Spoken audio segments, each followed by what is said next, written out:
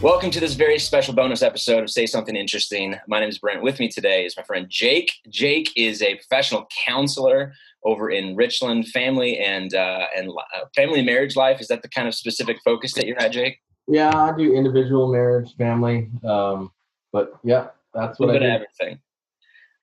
And we wanted to take a second and do, we've done some of these kind of bonus interviews with university professors before, but we wanted to do one in light of some of the recent circumstances involving schools and families and extended involuntary homeschooling for a lot of parents. Talk through some of the emotions. Talk with a professional counselor. You get to listen in as kind of a third party. You get to have like basically a counseling session without actually having to drive anywhere or do anything like that. And then hopefully it kind of breaks a wall down for you and lets you know a little bit about what it's like. And we can work through some of the emotions involved in finding out that school's not starting in the way that we thought it was. And COVID's lasting longer than we thought it was. And specifically, we wanted to do this for parents of kids. So I'm hoping to do another one of these in the future and just in COVID-related general stuff. But Jake, I'd like to kind of focus on these parents who found out last night or 2 nights ago, depending on whether they live in Richland or Kennewick, that school's not going to start the way that we thought it would. Pasco, we had a meeting on Tuesday night. That just got delayed, but it feels like it's delaying the inevitable. Benton Franklin Health District's coming out and saying it's just not safe to open up schools. Therefore, one of these hopes and dreams that we had of this ever-moving light at the end of the tunnel was, well, at least our kids will go back to school, right? I mean, the COVID thing has been kind of a moving target in general and how we thought it would end or whatever. And then you add this on top of it and emotions are probably at an all-time high or just reactions or all of that kind of stuff. What kind of advice could you give to a parent who is working with this, either in relation to their kids or relation to their teachers? I'll turn it over to you and just kind of intersect with questions as we go along, if that works. Sure. Yeah. I love how you said involuntary homeschool. Yeah. That's what it feels like. And I'm coming to this, by the way, as a pastor who have people who go in this, but also as a husband to a wife who just found out that she's also involuntary homeschooling for a little while longer too. So I'm coming to this as a recipient of this, not just a facilitator. So there you go. Yeah, exactly. It's definitely hitting a lot of parents in a difficult way because it's a double-edged sword, right? You get all this extra time with your kids that you weren't expecting and quality family time, but also you're playing a role in your kid's life that you weren't really intending to play. Some parents did intend to play and were already homeschooling their kids. But when parents are thrust into that and kids are thrust into that setting, it can be very difficult and stressful. And it's super important. One of the reasons why public school works, is because it's very structured. And the kids know exactly what to expect. They know that, they're going to go to music class at this time and they're going to go to PE and then they're going to go to lunch. And, all of those things are very structured. The rules in the classroom are structured. And I can't tell you how many parents have said, my kid behaves so well at school. At home, yeah. They're a nightmare. And a lot of it is because of that structure, but also because of that peer pressure too, to perform and to behave. And they know that, well, I'm going to get my name on the board, or I'm going to get sent to the office, or, things are going to happen, and there's not going to be as much emotion involved. And so in that respect, it's a lot easier for teachers to teach and to monitor classroom behavior in that, because they're not their children. And so there's not that emotional time as much. And so keep that in mind, because I get that question a lot as a therapist, that how do you sit and listen to all these people? I just had 2 friends talk on the phone and it wiped me out for a whole day. And I always remind people that the biggest difference is that they're close friends or their family members. And so that emotional connection is very different. Yeah. So that would be probably the thing to remember in this whole, being involuntarily at home, is we have to understand that both the kids and both the parents are struggling with this transition, and we need to set up systems and structures that help it to be successful. Everything from, we're going to wake up at this time and go to bed at this time, and treat it more like school, and we're going to have breaks, recess, lunch, and those kinds of things. And I think what happens is it gets very loosey goosey, and it's just hard for the kids to be motivated. It's hard for the parents, and then their life's interrupted.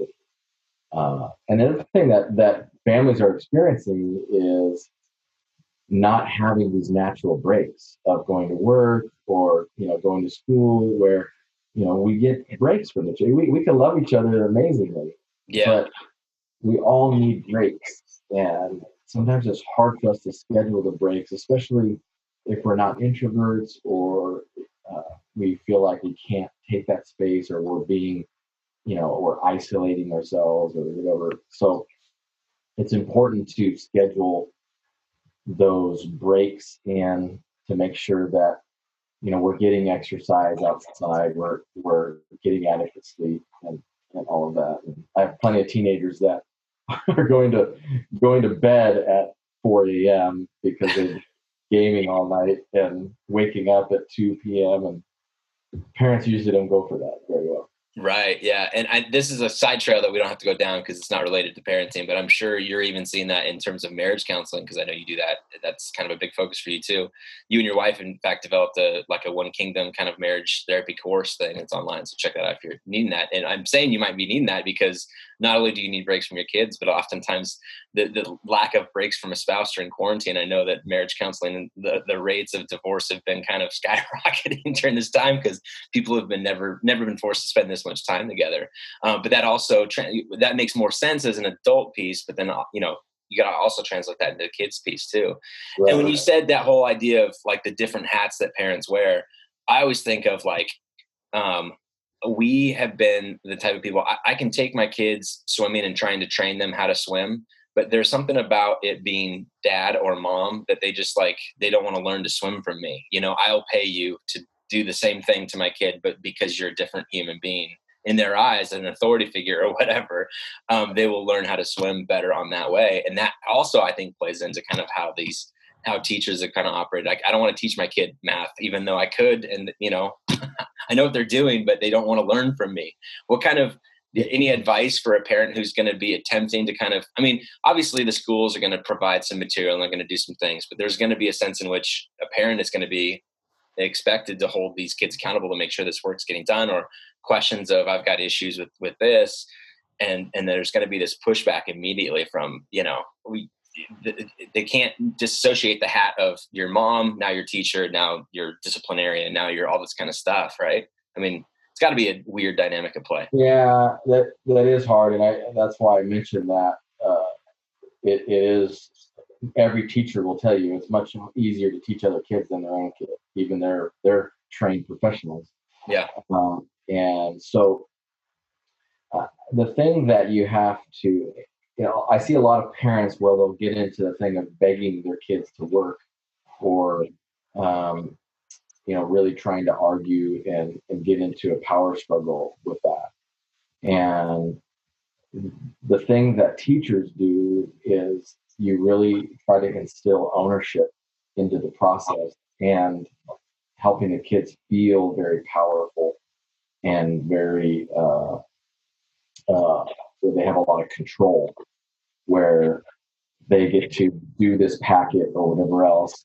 And, if I do this packet, then I get to, go play with my friends, or I get to, play a video game, or I get to go outside or do something fun. So it's this, I'm choosing to do this so that I can choose to do that. And it's very cause and effect. And they do that at school too, where it's like, you have to stay in from recess if you don't finish the packet kind of thing. If you don't dress down for PE, right? Yeah. You can't do PE, and then you don't get credit. So you have to have built-in consequences, and instead of beating your kids into submission to do schoolwork, you have to set up some kind of incentive program that has a negative side and a positive side that says, hey, if you don't do it, life's not going to be very fun. If you do it, life's going to be a lot of fun, and you're going to be able to have more freedom and do those kinds of things. And I like the idea of sitting down with kids and working out a strategy and a routine that is a joint project. Like, hey, what time do you think you work best? And so there's some customization that can happen with how we want to structure things. Do you think we want to do 15 minutes increments, or half an hour, or an hour? Do we want to do more in the morning or more in the afternoon? Or so the more buy-in and the more ownership that we can get with the kids, then we can kind of put it back on them and say, hey, you chose this routine, so you get to do that. Yeah. And, so giving them that more ownership is, I think, helpful. Any tips on rewards and consequences during this time? I mean, obviously, I think mentally we think that our kids should listen to us just because we're their parents and, because I said so, sort of thing. And sooner or later, we realize the benefit of the human nature is that we respond to rewards and consequences. You do this. You mentioned in control, like you do this, and I'll let you play on your Kindle or your iPad or video games or whatever. You don't do this, there's going to be some consequences. Mm-hmm. Any idea how does that change at all during this kind of fluid time, or do you have any tips just from a parenting structure point in general on how you handle rewards and consequences, or recommend parents to do that? Yeah, I like to include the kids in that process as well, to where you allow them to brainstorm ideas of what do they think is a fair consequence if they don't do what they're supposed to do, and everything from chores to schoolwork to disrespect to any of that is really we're trying to manage behavior, but we're also trying to build character in our kids, and the more that they can even be able to start brainstorming, obviously that age appropriate, brainstorm what kind of reward would they like and what kind of consequence. And it doesn't mean that whatever the kid says you do. I mean, it needs to be filtered through parents. But I think some parents do like a chip system, or put in the coin jar, or other do the whole gold star chart.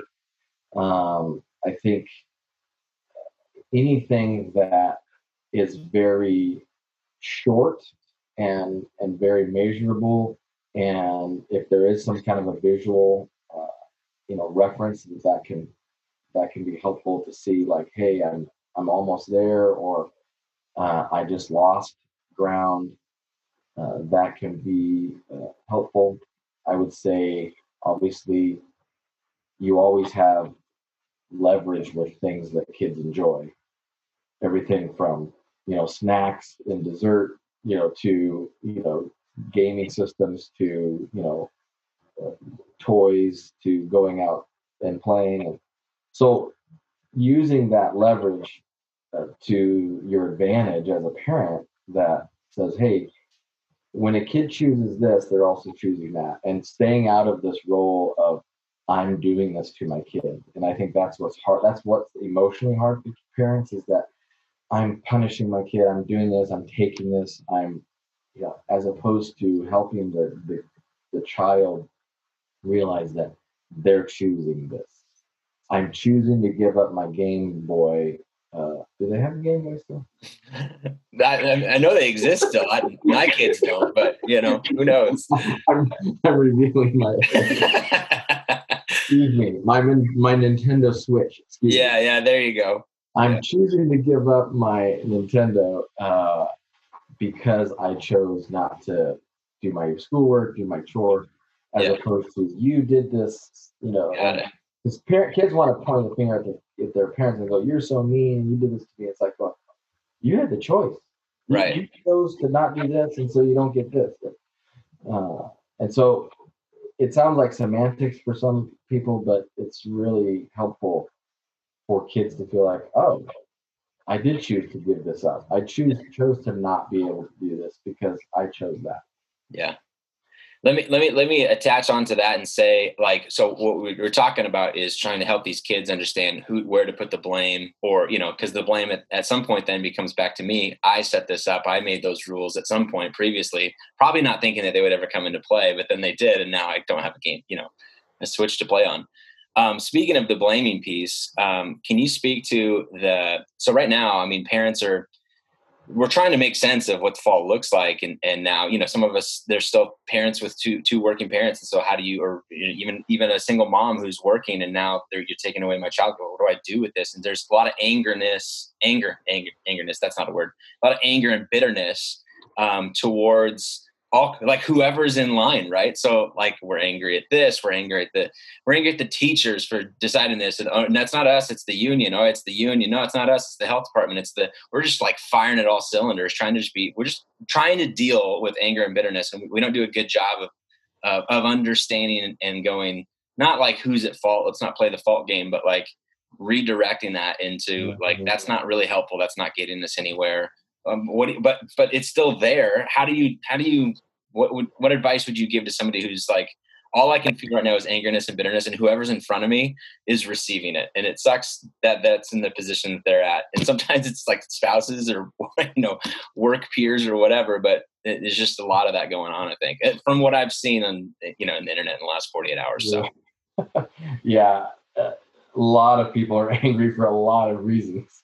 And there's plenty of reasons these days for being angry. And there's nothing wrong with anger. A lot of people are like, anger, avoid it at all costs. But it's how we express anger that is good or bad. And when we try to contain anger, it gets pretty ugly because we only have so much capacity for that. And so the biggest advice I would give in terms of that feeling, because it's very real. Like, I'm angry at the teachers union, or I'm angry at the district, or I'm angry at the health department, or whatever it is. And some people are angry because they're not protecting us good enough, or they're too protective, or so. The biggest thing is we need to validate that anger in ourselves. It says, hey, I'm angry, and it's okay. And this isn't about a blame thing. I'm just angry. I'm frustrated. I'm irritated. I'm out of my comfort zone. This is not what I signed up for. Like you said, it's involuntary. And that is very normal for people to feel angry. It's just, what do we do with that anger? If we don't do anything with that anger, it's like a pot on the stove, right? If it's full and life heats up, and life is heating up all the time right now, it's going to boil over, and it's going to burn and get all over the people around us. And so if we, and we think that if we just turn off the heat, get it off the heat, we're good to go. Well, the pot's still full, and one guarantee you have in life is it's going to heat up, right? Yeah. And boil over again. And so when you keep all that emotion in your pot, you're prone to boil over. And boiling over takes a lot of, it can be addictions, it can be, lashing out, panic attacks, anger stuff, anxiety. So you have to identify what's in the pot. Okay, I'm feeling angry, I'm hurt, I'm sad, I'm scared, whatever those emotions are. And then you have to process those. A good way to do that is journaling. Just writing your brain seeing those feeling words on paper. It doesn't mean you have to be this professional journaler that is ready for publishing. It just means you just have to, like, chicken scratch it out, and so your brain can see that you're organizing your emotions, your feelings, so that you're validating those. Because once they're on paper, you're like, well, I didn't really feel that. It's like, wow, we got evidence right there now. You did feel that.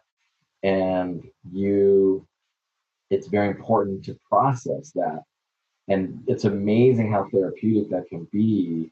And that's why a lot of people in my office feel like, they just come and just kind of vomit all that emotion out, but they're putting words to it, and they're speaking it, And so they're validating themselves in doing that. I'm validating them by this is.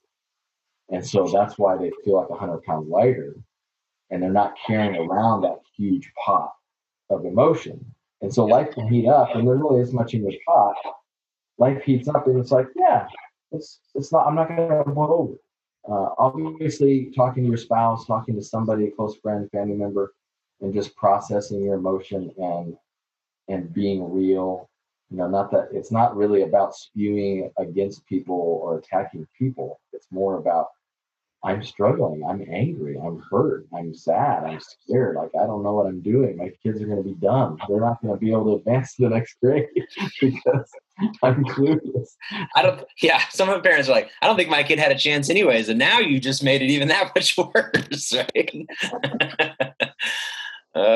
Yeah, for sure. Well, that's what I would say with that emotion is that take the time you need to just figure out what's in your pot, empty that out, and that has to be on a regular basis because our stuff going in our pot every day.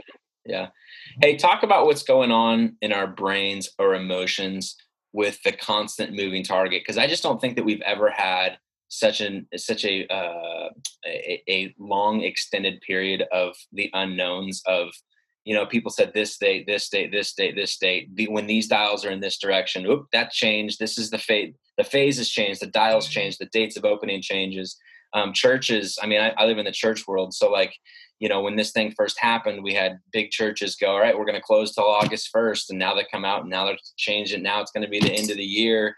We've kind of taken the approach of, we just don't know. Like, we'll just hang on and we'll let you know when. But that's a big unknown. And it can feel like we're kind of dragging this out, or, we don't want to give a false hope that it's going to be next week, but I don't want to also say it's going to be January, because who knows if it's even going to be January, or it could be November, it could be October. I mean, so this is a debate in our household of different strategies. So like my wife thinks the whole idea of setting things up and then, in far enough in advance. And then, hopefully that's a goal. It's an insight, it works. And anyways, can you speak to the emotions involved? I know that's not necessarily related to parent, although, there's going to be these kids going, Mom, when can we go back to school? When can we go back to school? And I don't know if I want to involve them in going, well, okay, so Kennewick says we're going to take it by a month basis, or is it just better to say, we'll see, when it's safe, we'll be back? I mean, what do you think in those? Yeah, a false hope. I mean, the Bible talks about false hope, right? Or the lack of hope is very, very hard on us emotionally and our spirits, because we want to have something to look forward to, and that moving target is very difficult.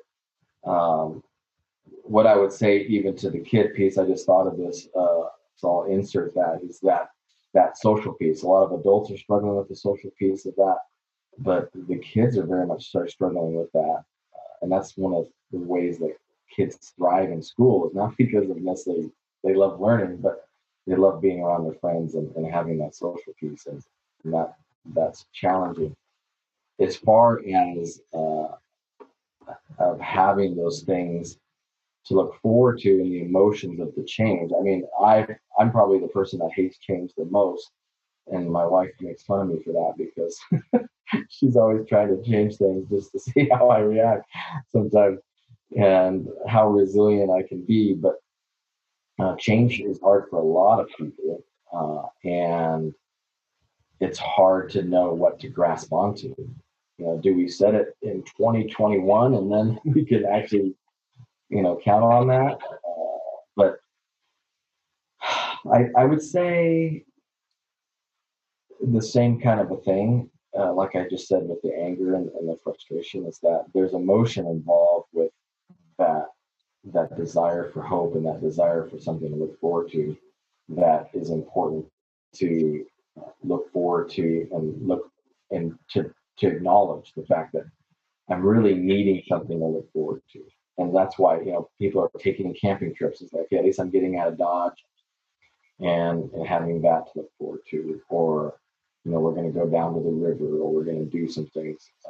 So I think because there's so much unknown and there's so much out of our control, we can't really rely on those things. We can't say, well, I'll look forward to when church opens, or I'll look forward to when school opens, because you're just setting yourself up for disappointment in something that you can't control. But you can control whether you go down to the river or whether you go, visit, your cousin's house, or do something, fun as a family where you can set some things up to look forward to.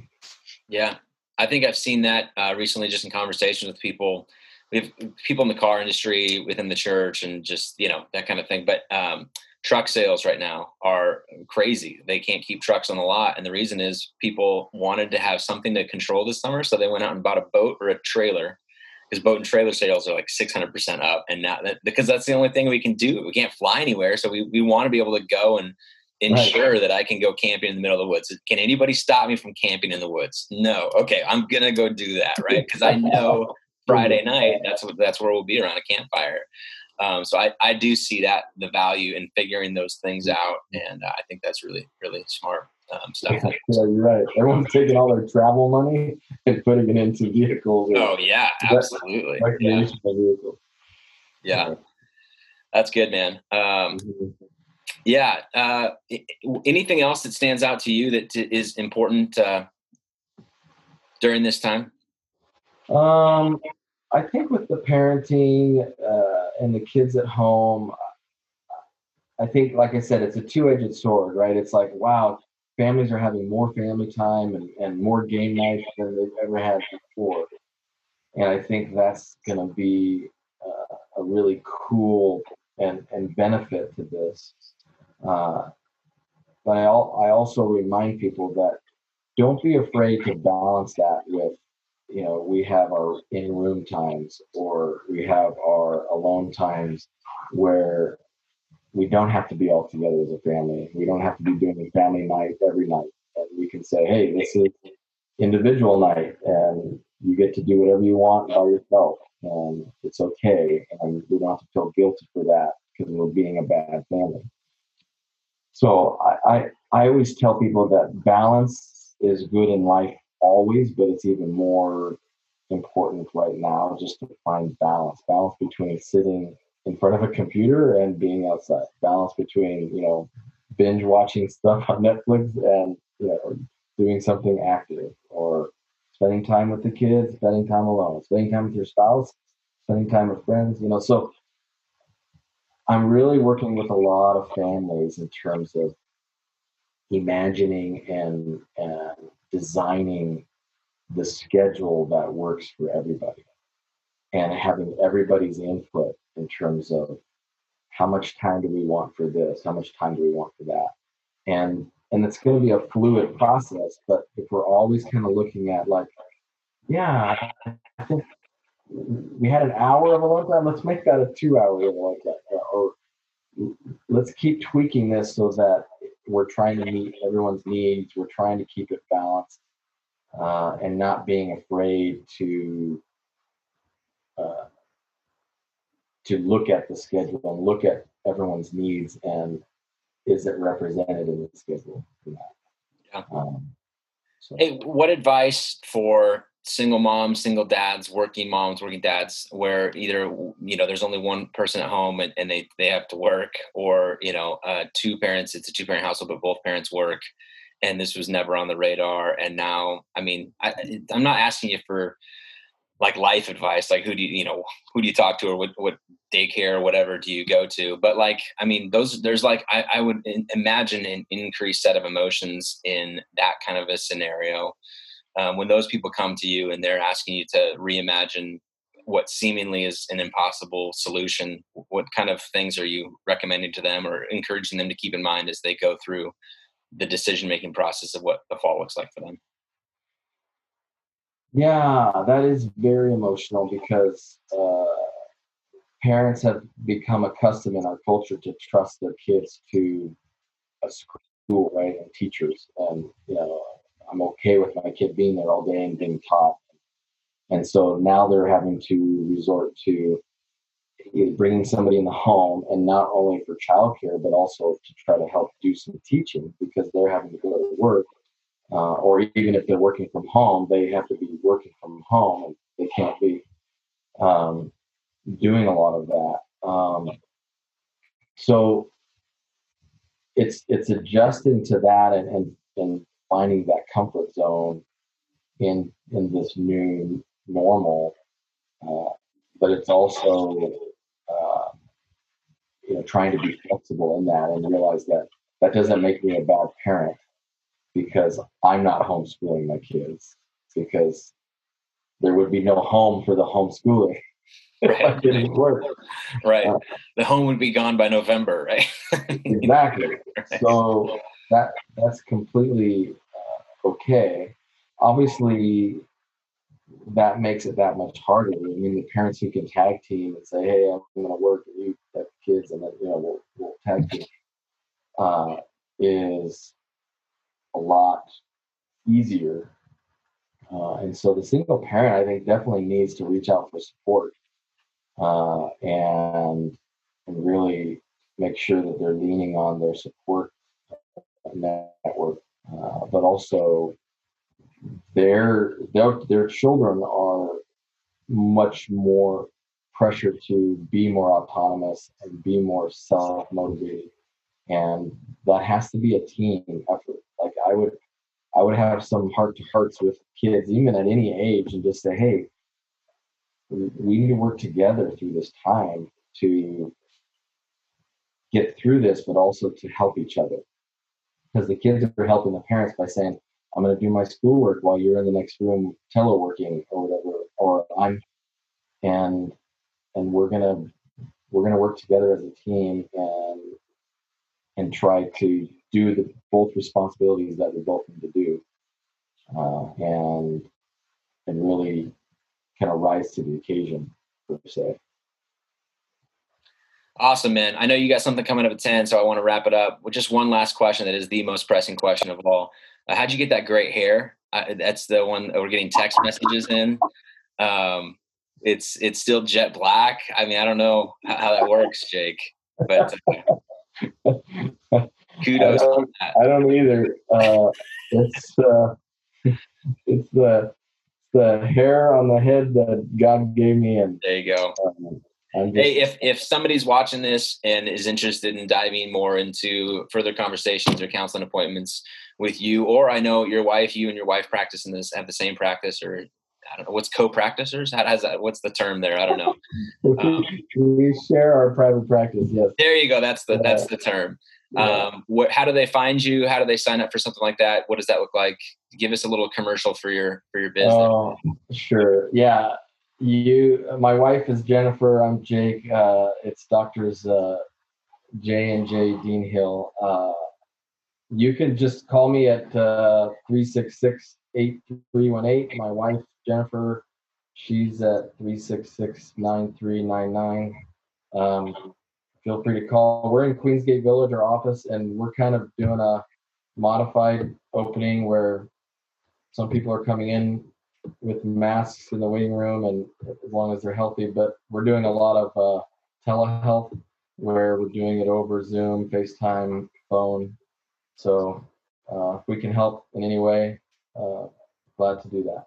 And don't worry about writing down those numbers. I'll put them in the notes, and link to a website as well, so that you can just kind of see those there. So you don't have to replay this or pause this or write those things down. But Jake, I appreciate your time, man. Thanks so much for being a part of this. We appreciate what you guys do in the community, and the mental health and the therapy that you provide for a lot of people is a big step. And I know in this time, probably more than ever, I don't know, more than in recent memory, at least, for sure.